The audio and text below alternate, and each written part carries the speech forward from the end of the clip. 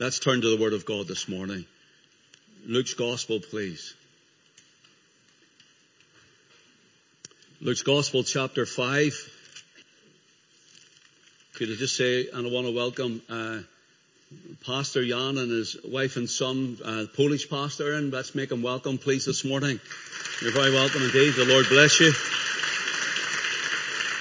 God bless you. He's from Poland, but they've done a lot of work here and around Europe and Eastern Europe as well. So you're very welcome this morning. God richly bless you. God richly bless you indeed. This is part 3 of Simon Says. It's strange, at the very first part, when I said we're going to speak on Simon Says, someone came to me after it and said, do you remember that Simon Says do this? Simon Says do this, and you were to do this when it said this, but if Simon Says do that and you done that, then you were put out of the game. I remember it myself, and well, I don't think they thought it was going to be Simon Says throughout the scriptures as much that we have so far. This is part 3. So we're going to do Simon Says. Let's look at Luke chapter 5. And what we'll do is we want to read a few verses and then come back to the chapter and to the narrative of the scripture. Luke 5 and verse 1. And it came to pass that as the people pressed upon him to hear the word of God, he stood by the lake of Gennesaret and saw 2 ships standing by the lake. But the fishermen were gone out of them and were washing their nets. And he entered into one of the ships, which was Simon's, and prayed him that he would thrust out a little from the land. And he sat down and taught the people out of the ship.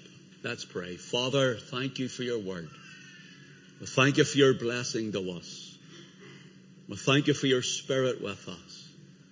We thank you that we have remembered and reminded ourselves of your Son around the table this morning. And we have praised him in music and worship. Now we pray, Father, you would settle our hearts and minds and speak to us through thy word. Bless those who are watching live this morning, wherever they may be, in whatever part of the world they're in. And Lord, we pray, Lord, whether it's live or later, we pray your blessing to be upon them. Give them their portion. For those who are on holidays, will you encourage them and strengthen them and refresh them? And Father, we're glad to see those who are away now back with us this morning also. May they receive a blessing from thy word. May we all receive instruction to the glory of thy name. For Jesus' sake we pray. Amen. Amen. The Lord Jesus at the lake of Gennesaret. In John 6, it's also called the Sea of Tiberias. And Gennesaret is also known in the Hebrew as Kinneroth or Chinneroth. Kinneroth or Chinneroth, or if you want, it can be pronounced Kinnereth. Kinnereth. And it's important to see this because the whole story is lifted out of what is happening here. And believe it or not, the idea of this is the Sea of Harps. H-A-R-P, harp. And some say the area, the territory of where the Lord was shaped like a harp. And whether that be true or not, I don't know. But let me just bring this word out, Kinnereth, for a few moments. In 1 Samuel chapter 10, and we read of Samuel the prophet of Israel telling Saul, who was man's choice of king, that he would meet a company of prophets. 1 Samuel 10 and verse 5. He would meet a company of prophets coming down from the high place, coming down from worship, coming down from a place with God, filled with the Spirit, meeting the prophets.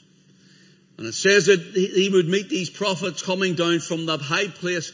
They would have a psaltery, was one of the instruments that is mentioned. It means a skin bag or an earthenware, but generally a skin bag.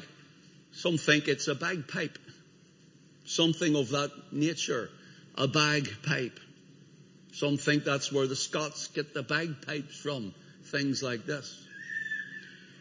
So it would be with a psaltery, a skin bag, and a nivelle or a flute, and with a tabret or a timbrel, a little tambourine, a tofé is the word, and with a pipe, a coleel, which is another type of a flute. But the harp is mentioned as a kanor, and it means to twang. Some think it's more like a guitar, sitar, but mainly a harp.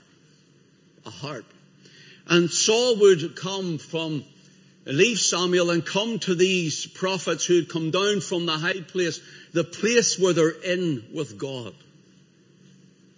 Now here's something for us this morning to ask ourselves. When we came to this place, when we started to sing, when we gathered around the table, did you enter into the high place with God? Some people stay at the doors of the lonely place. Some people stay in the outer court of worship. Some people don't enter into the high place with their heart to worship Christ. So this morning, did you enter into the high place? And for if you have, you're still in the high place, for the high place is where the Word of God is preached and taught. Did you enter into the high place this morning? So the word kanor, you can see how it means harp, and it's the same as kinnereth. Verse 6 of 1 Samuel chapter 10, it says, "And the Spirit of the Lord will come upon thee, and thou shalt prophesy with them." Now remember this, Saul is a king chosen by man, not of God.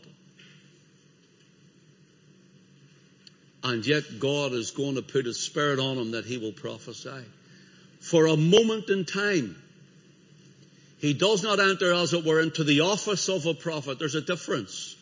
Even in the New Testament, in the church, there's a difference made between the gift of prophecy and office of a prophet. He doesn't enter into the office of the prophet, but rather he is allowed to experience the gifting of the prophet for a period of time. It says, "And the Spirit of the Lord will come upon thee, and thou shalt prophesy with them." Notice, "and thou shalt be turned into another man." You see, whenever you're in the right company, the prophetic company, as it were, the preaching company, though the company of those who love the Lord and are those who enter into the high place of worship. I'm not talking about the way they do in some denominations, the high altars and all of these things. I'm talking about in the Spirit. In the Spirit. When you enter into the place of the high place, in the Spirit of God, you're entering into something that is not natural, but supernatural.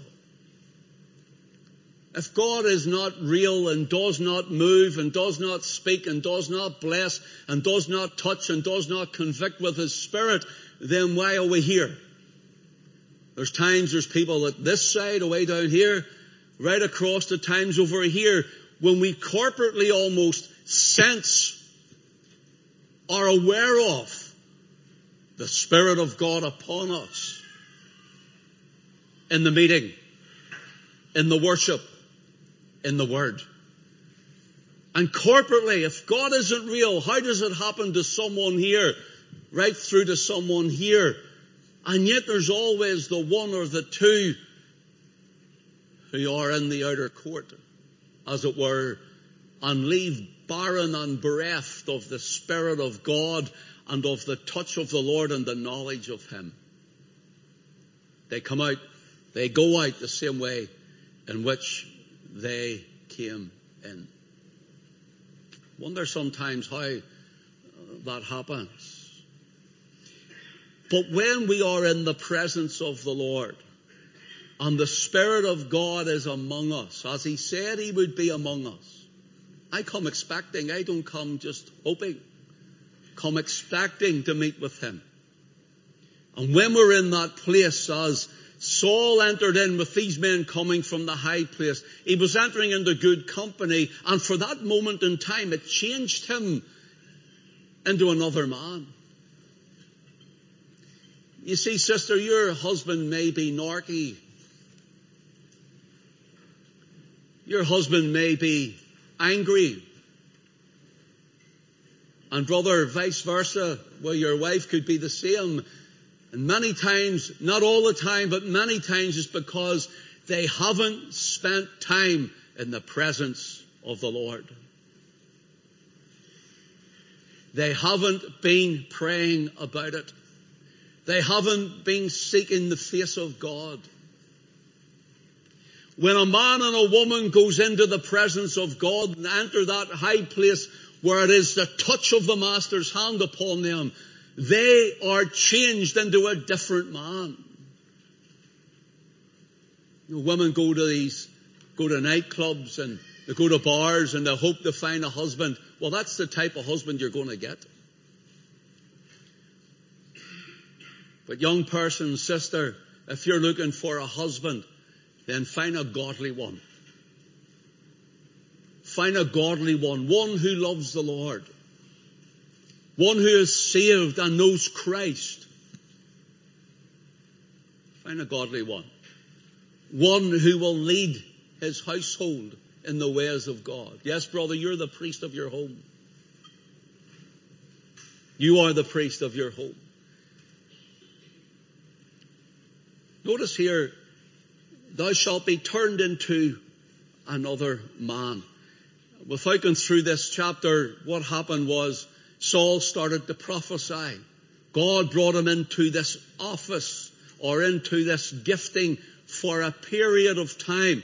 And he started to prophesy, so much so that the people looked at him. He was turned into another man. The people looked at him and said, is this Saul? I'm paraphrasing, is this Saul? Is this the same Saul? See, God can change the heart. God can change the heart. God can touch the spirit of even a man like Saul. Fleshy men, carnal men.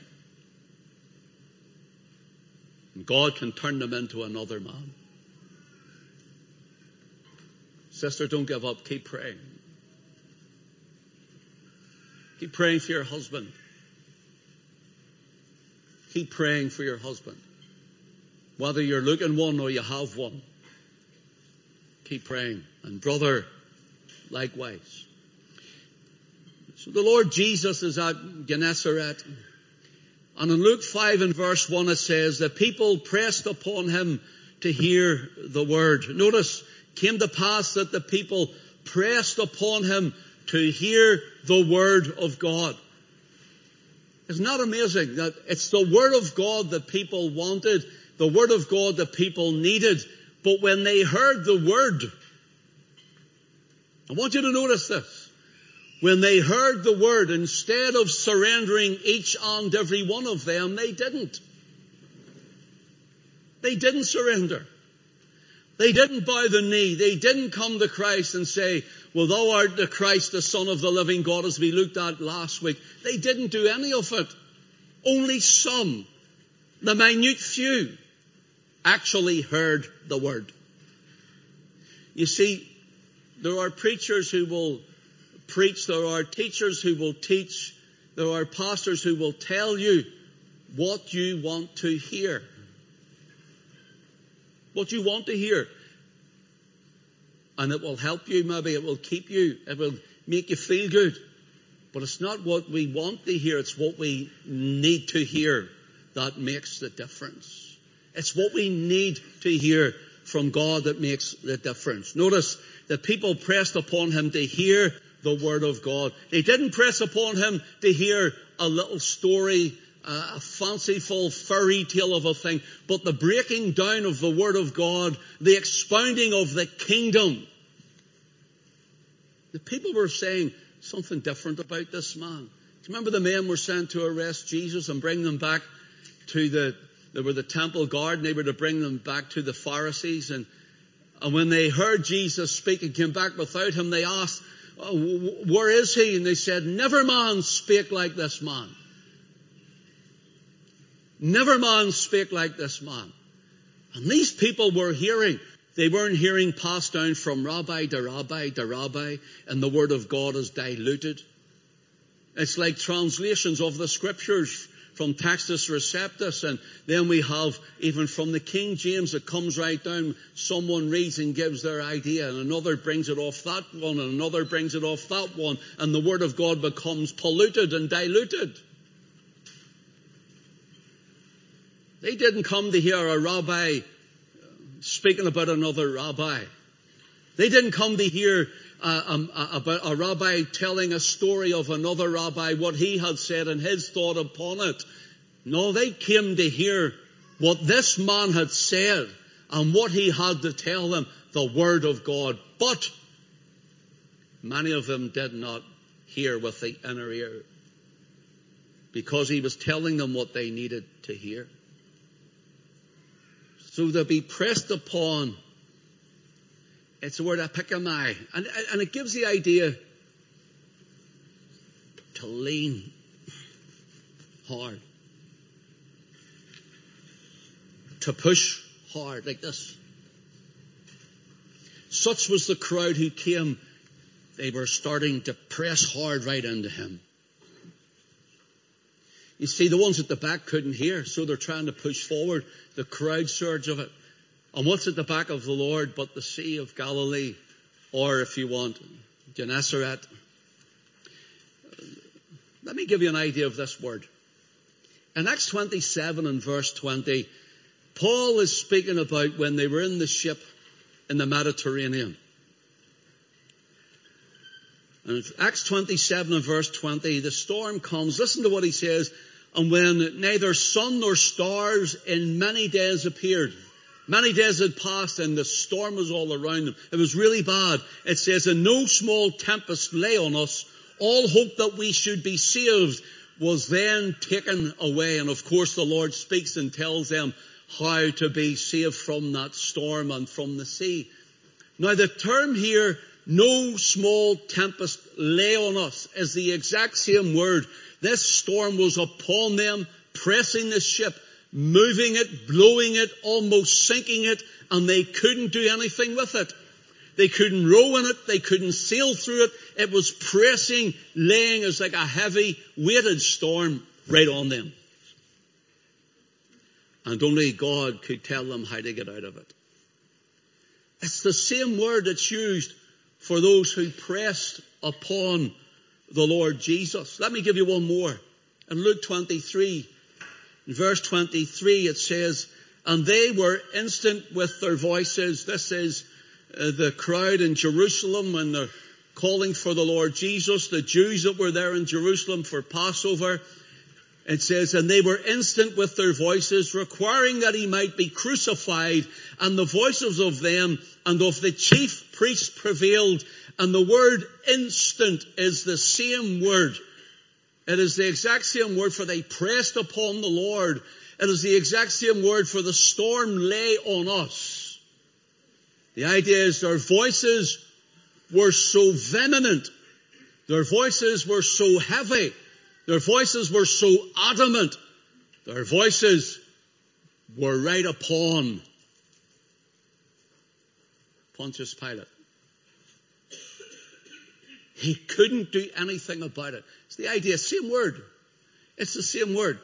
And so they crucified the Lord Jesus Christ. So the Lord gathered such a crowd around him that he got into a boat owned by Simon Peter. Notice what it says in verse 2. And saw a ship standing by the lake, but the fishermen were gone out of them, and they were washing their nets. And he entered into one of the ships, which was Simon's, and prayed him that he would thrust out a little from the land. And he sat down and taught the people out of the ship. I take note of this. He borrows Simon's boat. And he asked Simon that he would push him out a little from the land. Notice, and he entered into one of the ships, which was Simon's, and prayed him. It doesn't mean he actually prayed. It means he asked him, push me out, please. He requested of him to be pushed out. that he would thrust out a little from the land. Notice, and he sat down and taught the people out of the ship. This is the same body of land that we looked at when we done Simon Says Part 1. That Jesus walked upon the waves of the sea. It's the same body of land. Jesus walked upon the waves of the sea. Part 1, we looked at it. But notice here, it says here that he got into a ship, he asked for help, pushed me out, and he sat down and he taught. Here's a question I asked myself. Why did the Lord not simply walk out upon the top of the water and teach the people from there? He walked out 3.5 miles to sea. We looked at it a couple of weeks ago. The sea was like a pavement to him when he rescued the disciples in the ship in the storm. Why did he not, when they were pressing against him, just simply walk out on to the water and stand and preach from there? So I thought about this. I thought about it. Here's what I've written. First of all, this may speak of the dual nature of Christ. That he is divine, yet he is human. May speak of the dual nature of Christ, that he is deity, clothed in flesh. For example, without controversy, Paul writes in 1 Timothy 3:16, great is the mystery of godliness. God was manifest in the flesh. The pastor was on a similar verse this morning, wasn't he? God was manifest in the flesh, justified in the spirit, seen of angels, preached unto the Gentiles or the nations, believed on in the world, received up into glory. So I have to ask you this morning, without controversy, there's no argument about this, Paul says, great is the mystery of godliness. Here's the mystery. Why did Jesus not walk out on the water and teach as he walked out on the water to rescue?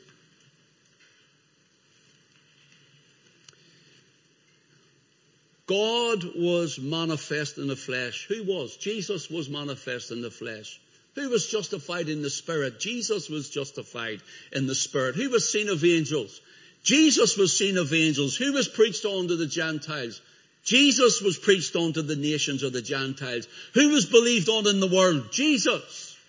And who was received up into glory after he was crucified? The Lord Jesus. But why did he not walk out on the water and preach or teach as he did when he rescued? Well, first of all, as I said, he may be showing his dual nature, humanity here, and deity over the water. Secondly, God's elect people will be saved by faith and not by sight.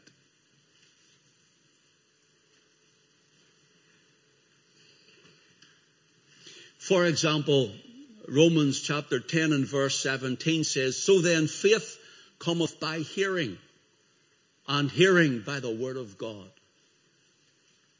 Now, as you know, I'm a Pentecostal, but I'm not a charismaniac.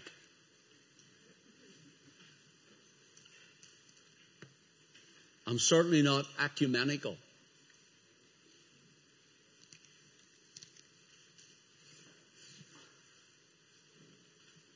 But there are many who are chasing signs and wonders, and they're following them rather than Christ. And I must wonder, are they saved? Are they saved?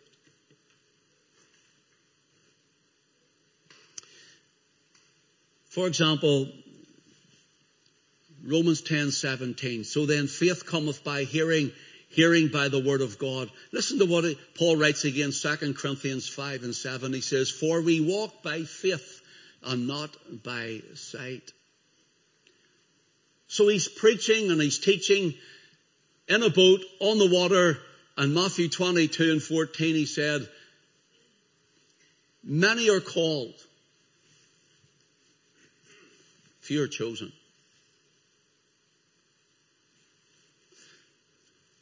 I wonder how many have been called, as it were, by the hearing of the ear, hearing the gospel, hearing of the saving of Christ, hearing of the blood of Jesus, hearing of his finished work, hearing it.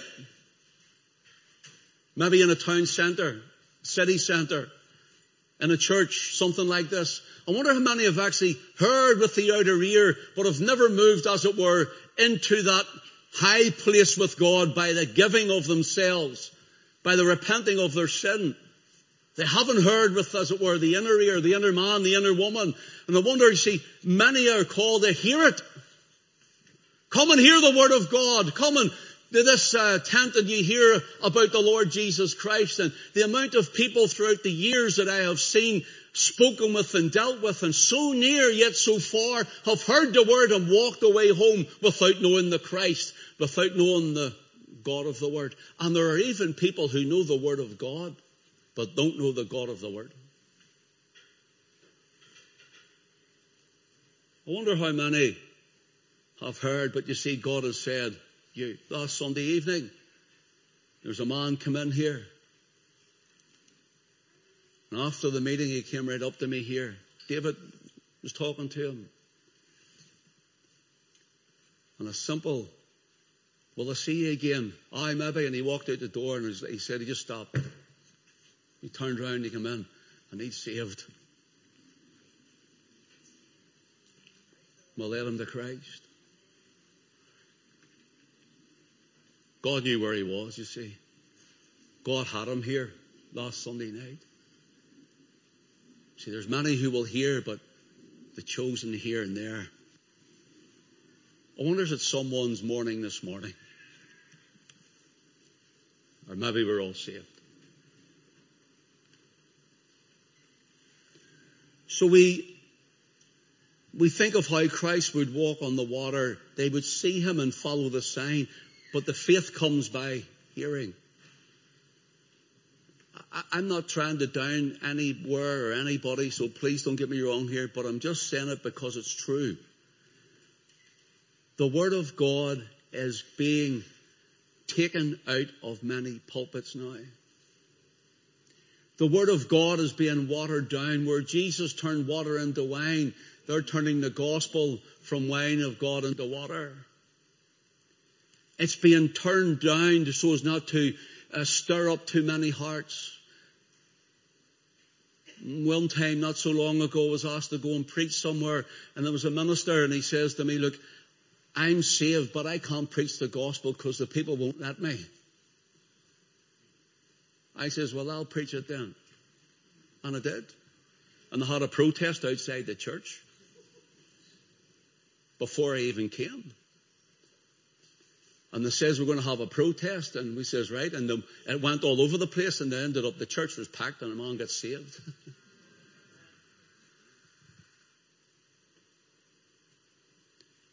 I was told they were going to have a protest, and then the minister came. He says, like, if you don't want to get into the middle of this, I understand. Well, I'll calm it all down. I says, listen. He called him Brian. I says, listen, Brian. If you want me not to go, I'll not go, but it's because you're telling me I'm not coming. I says, but I'm going. I'll be there. And he says, okay, I'm willing if you're willing. I says, I'm up for it. And there were certain ones put all around where we lived that Alison was a prostitute. She suddenly coming to our church, and that I was an alcoholic, a raving alcoholic. All these things were going on to try and stop us coming to preach the word. And we kept going, and we ended up, when we got there, the place was packed. Everybody wanted to see who they were, what was going on. And there were people who came just to support us. So I told them, Protestant denomination, I told them, you're going to hell if you're not saved.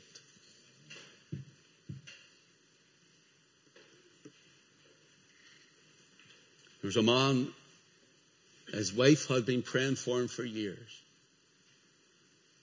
And I got this call early hours of the morning. Her husband had came because he had heard of all the whole uproar. He says, I want to see what this is about. So he went and he gets saved. It's a man from Warringstown. And he gets saved. Middle of the night, he went home, you see. And all he could hear was the word of God. The word of God was in his ears until he got up and he says, oh, if I die without Christ, I'll go to hell. And his wife's phoned me. She says he's got on his knees and he's pleading for mercy, crying unto the Lord. Faith comes by hearing. And if they had have seen Christ walk out, sure, how many of them would have said, oh, I'll follow this man, I'll follow this one.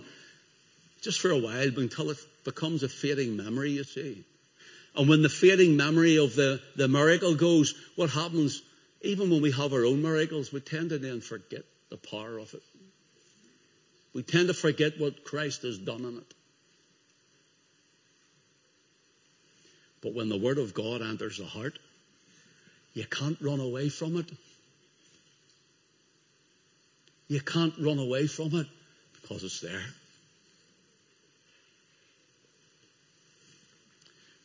That's why every pulpit should be opening this book and preaching the unsearchable riches of Christ.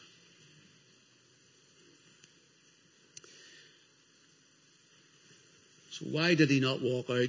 Well, we cannot, I wrote this thirdly, we cannot understand anything about him except we know through his revelation. He didn't want them to know at that point in time. He didn't want them to know at that point in time, to show them, here I am walking on the water, but rather he would leave it to his Father as he preached the word through the Spirit.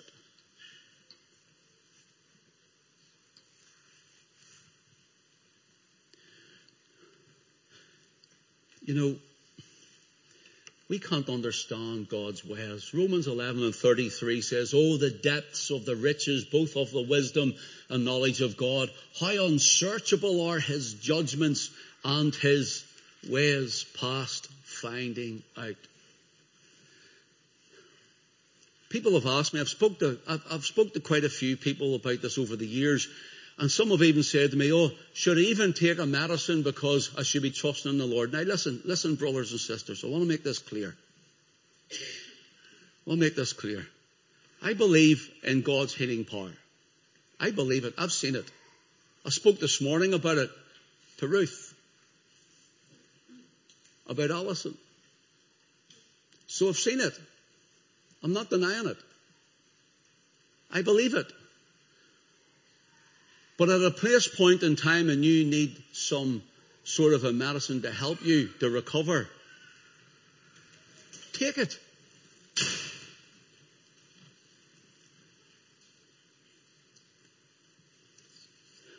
In 2 Kings chapter 20, Hezekiah is a reformer in Judah. He's a king. He's a reformer. He's reforming the temple, building it up again for the worship of the Lord. And as being a reformer, it says he done that which was right in the eyes of the Lord. He done right. He was a good king, as we would say. Now I need you to listen to this. Hezekiah is told through Isaiah the prophet, set thine house in order, for thou shalt die and not live. And Hezekiah turns his face to the wall, cries unto the Lord. Isaiah has walked out, was walking out of the palace, as it were, across the court, and the Lord speaks to Isaiah and says, go get his servants to make a poultice of figs and put it on the sore boil, as it said, probably like a tumor or maybe some poison in it. And he says, I will heal him. And so Isaiah goes, the servants make a poultice of figs. It's put on Hezekiah's sore boil, wherever that is, and the Lord heals him and gives him 15 years. Why did the Lord not just say, Hezekiah, I hear your prayer, you're healed? He could have. He could have. Why did the Lord not just say then to Isaiah, Isaiah, go in and lay hands upon him, and I will heal him? He could have, but he didn't. Why did he not say, Isaiah, go in and say, thus saith the Lord, and speak the word, and I will heed him? But he didn't. He could have, but he didn't. But instead he said, go, get the servants, make a poultice, and put it upon it. And I'll heal him. Why did he do that? Why did Jesus walk on water and then get into a boat instead? Why not walk on water that day? Here's the thing, brothers and sisters. See, the poultice would be like you needing something for that point in time to help you through something. If you broke your leg, you'd put a plaster cast on it, wouldn't you? And so with certain things you need help with. Until God would do otherwise. You and I could try and work out why Jesus didn't walk on the water at this time, but rather was pushed out on a boat when he walked on water before. You and I could wonder, why did he not just speak the word of Hezekiah or to Isaiah and so on? Why did he do it that way? Why did God do this way and this another way? Why did God allow this to happen? And why is God allowing all these things to happen on the earth at this present time? And we could ask and ask and ask and try and find out the depths and plumb it all with God. Why is God not bringing this to pass now? And why is God not answering my prayers now? And when he does answer, why did he not answer it the way I thought he would? And why is he doing it the way he's doing it? And we can try and work it out. Now listen, we can never work out the whole plans and purposes and ways of God. And here's what happens. We get frustrated. We get annoyed. We get downcast and disillusioned. Asking all the time. It's okay to ask God questions, but sometimes we just don't know. But what we do know is that the old saying is we don't know what tomorrow holds, but we know who holds tomorrow. And to try and work out everything to do with deity, to do with the Godhood of Christ and the Godhead of Christ, and to try and work out everything of why God and why God doesn't and why he should and whenever he shouldn't, and to try and work out the ways, the plans, the purposes. Why does God allow so much evil and wickedness and sin? Why? I know it's man's depraved evil nature. I understand that. But why does he allow it? Why does he allow young ones to take ill and die? Why does he allow certain things to happen? We don't know. I can give you ideas of it. I can give you what Scripture says, and someone can come and cross-reference and give you something else. And the thing is, we just have to trust God that he has a bigger plan and purpose for it all. That he knows all about it. And he knows what he's doing. And he knows the end of a thing from the beginning thereof. I could try and work out, don't know, many things in my life. Why? Why, Lord? And I nearly drove myself mad trying to work it out. Sometimes I still try and work it out. Many times I say, Lord, I don't know. Can't understand it. I don't know what to do. Jehoshaphat said, but my eyes are on you. I'm keeping my eyes on you.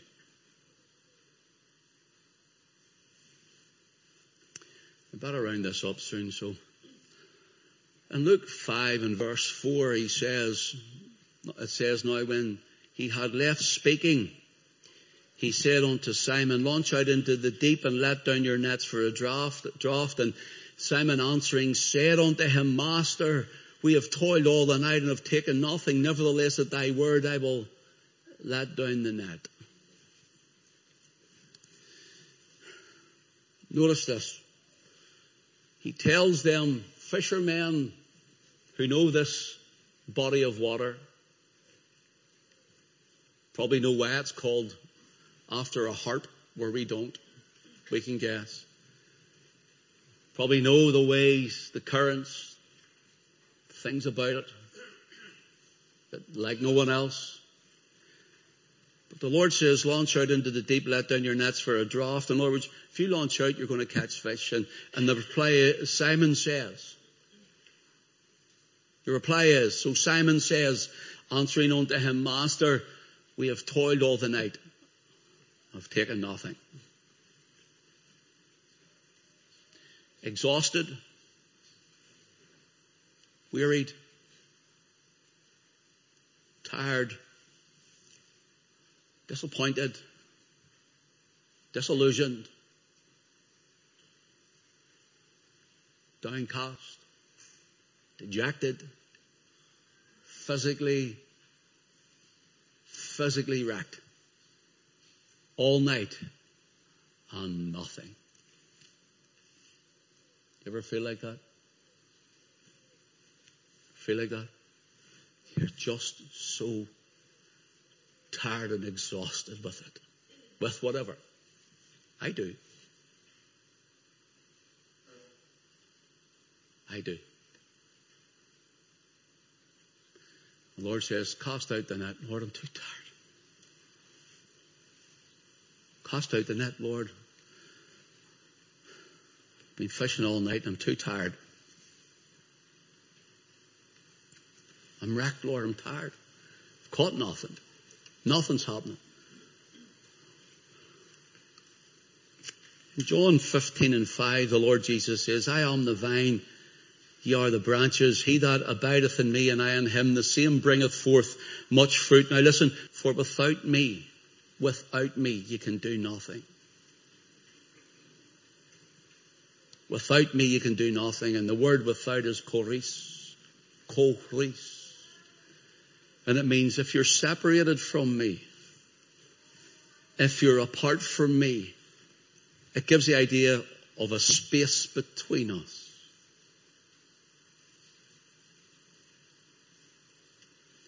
So, if there's a space between you and the Lord in fellowship,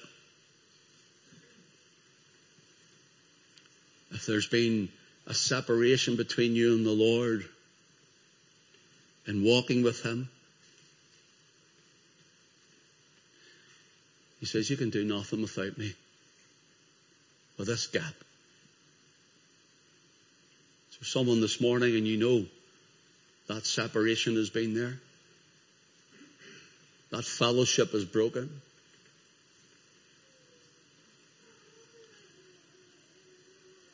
There's a space between you and the Lord.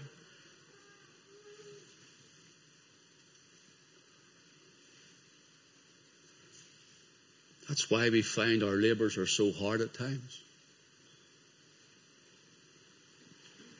That's why there's fruitlessness, no fruit at times. Because of a separation, as it were.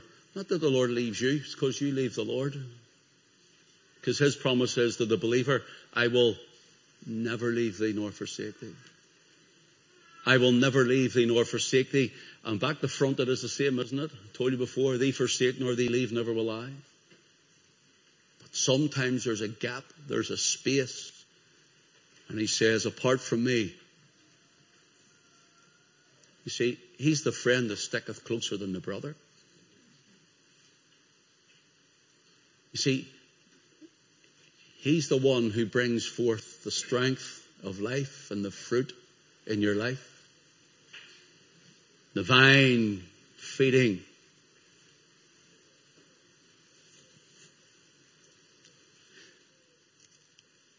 Lord, we've toiled all the night and we've taken nothing. Now listen to this. Nevertheless, I'm tired, I'm weary, I'm hurt, I'm mournful. I just don't know what's up with me, Lord. Maybe that's you. I'm exhausted. I'm exhausted. Now listen, nevertheless, at thy word. Nevertheless, at thy word. Do you see if the Holy Spirit has taken the word of God this morning and winged it to your heart and spoken to you. Maybe you need to do something. Maybe you haven't given something over. Maybe you need to change. Maybe you need to become a new or another man, another woman in our ways or temperaments even, or whatever. Whatever it is that God is saying, and maybe it's because of the exhaustion of the fruitlessness of life and fruitlessness of the walk and no nearness of the Spirit. Well, here's the thing. The Lord's speaking to you this morning. Say, Lord, I'm exhausted with all of this. Nevertheless, at thy word. Because you've said it, Lord. You're fearful. You've been struggling with it and it's wore you down.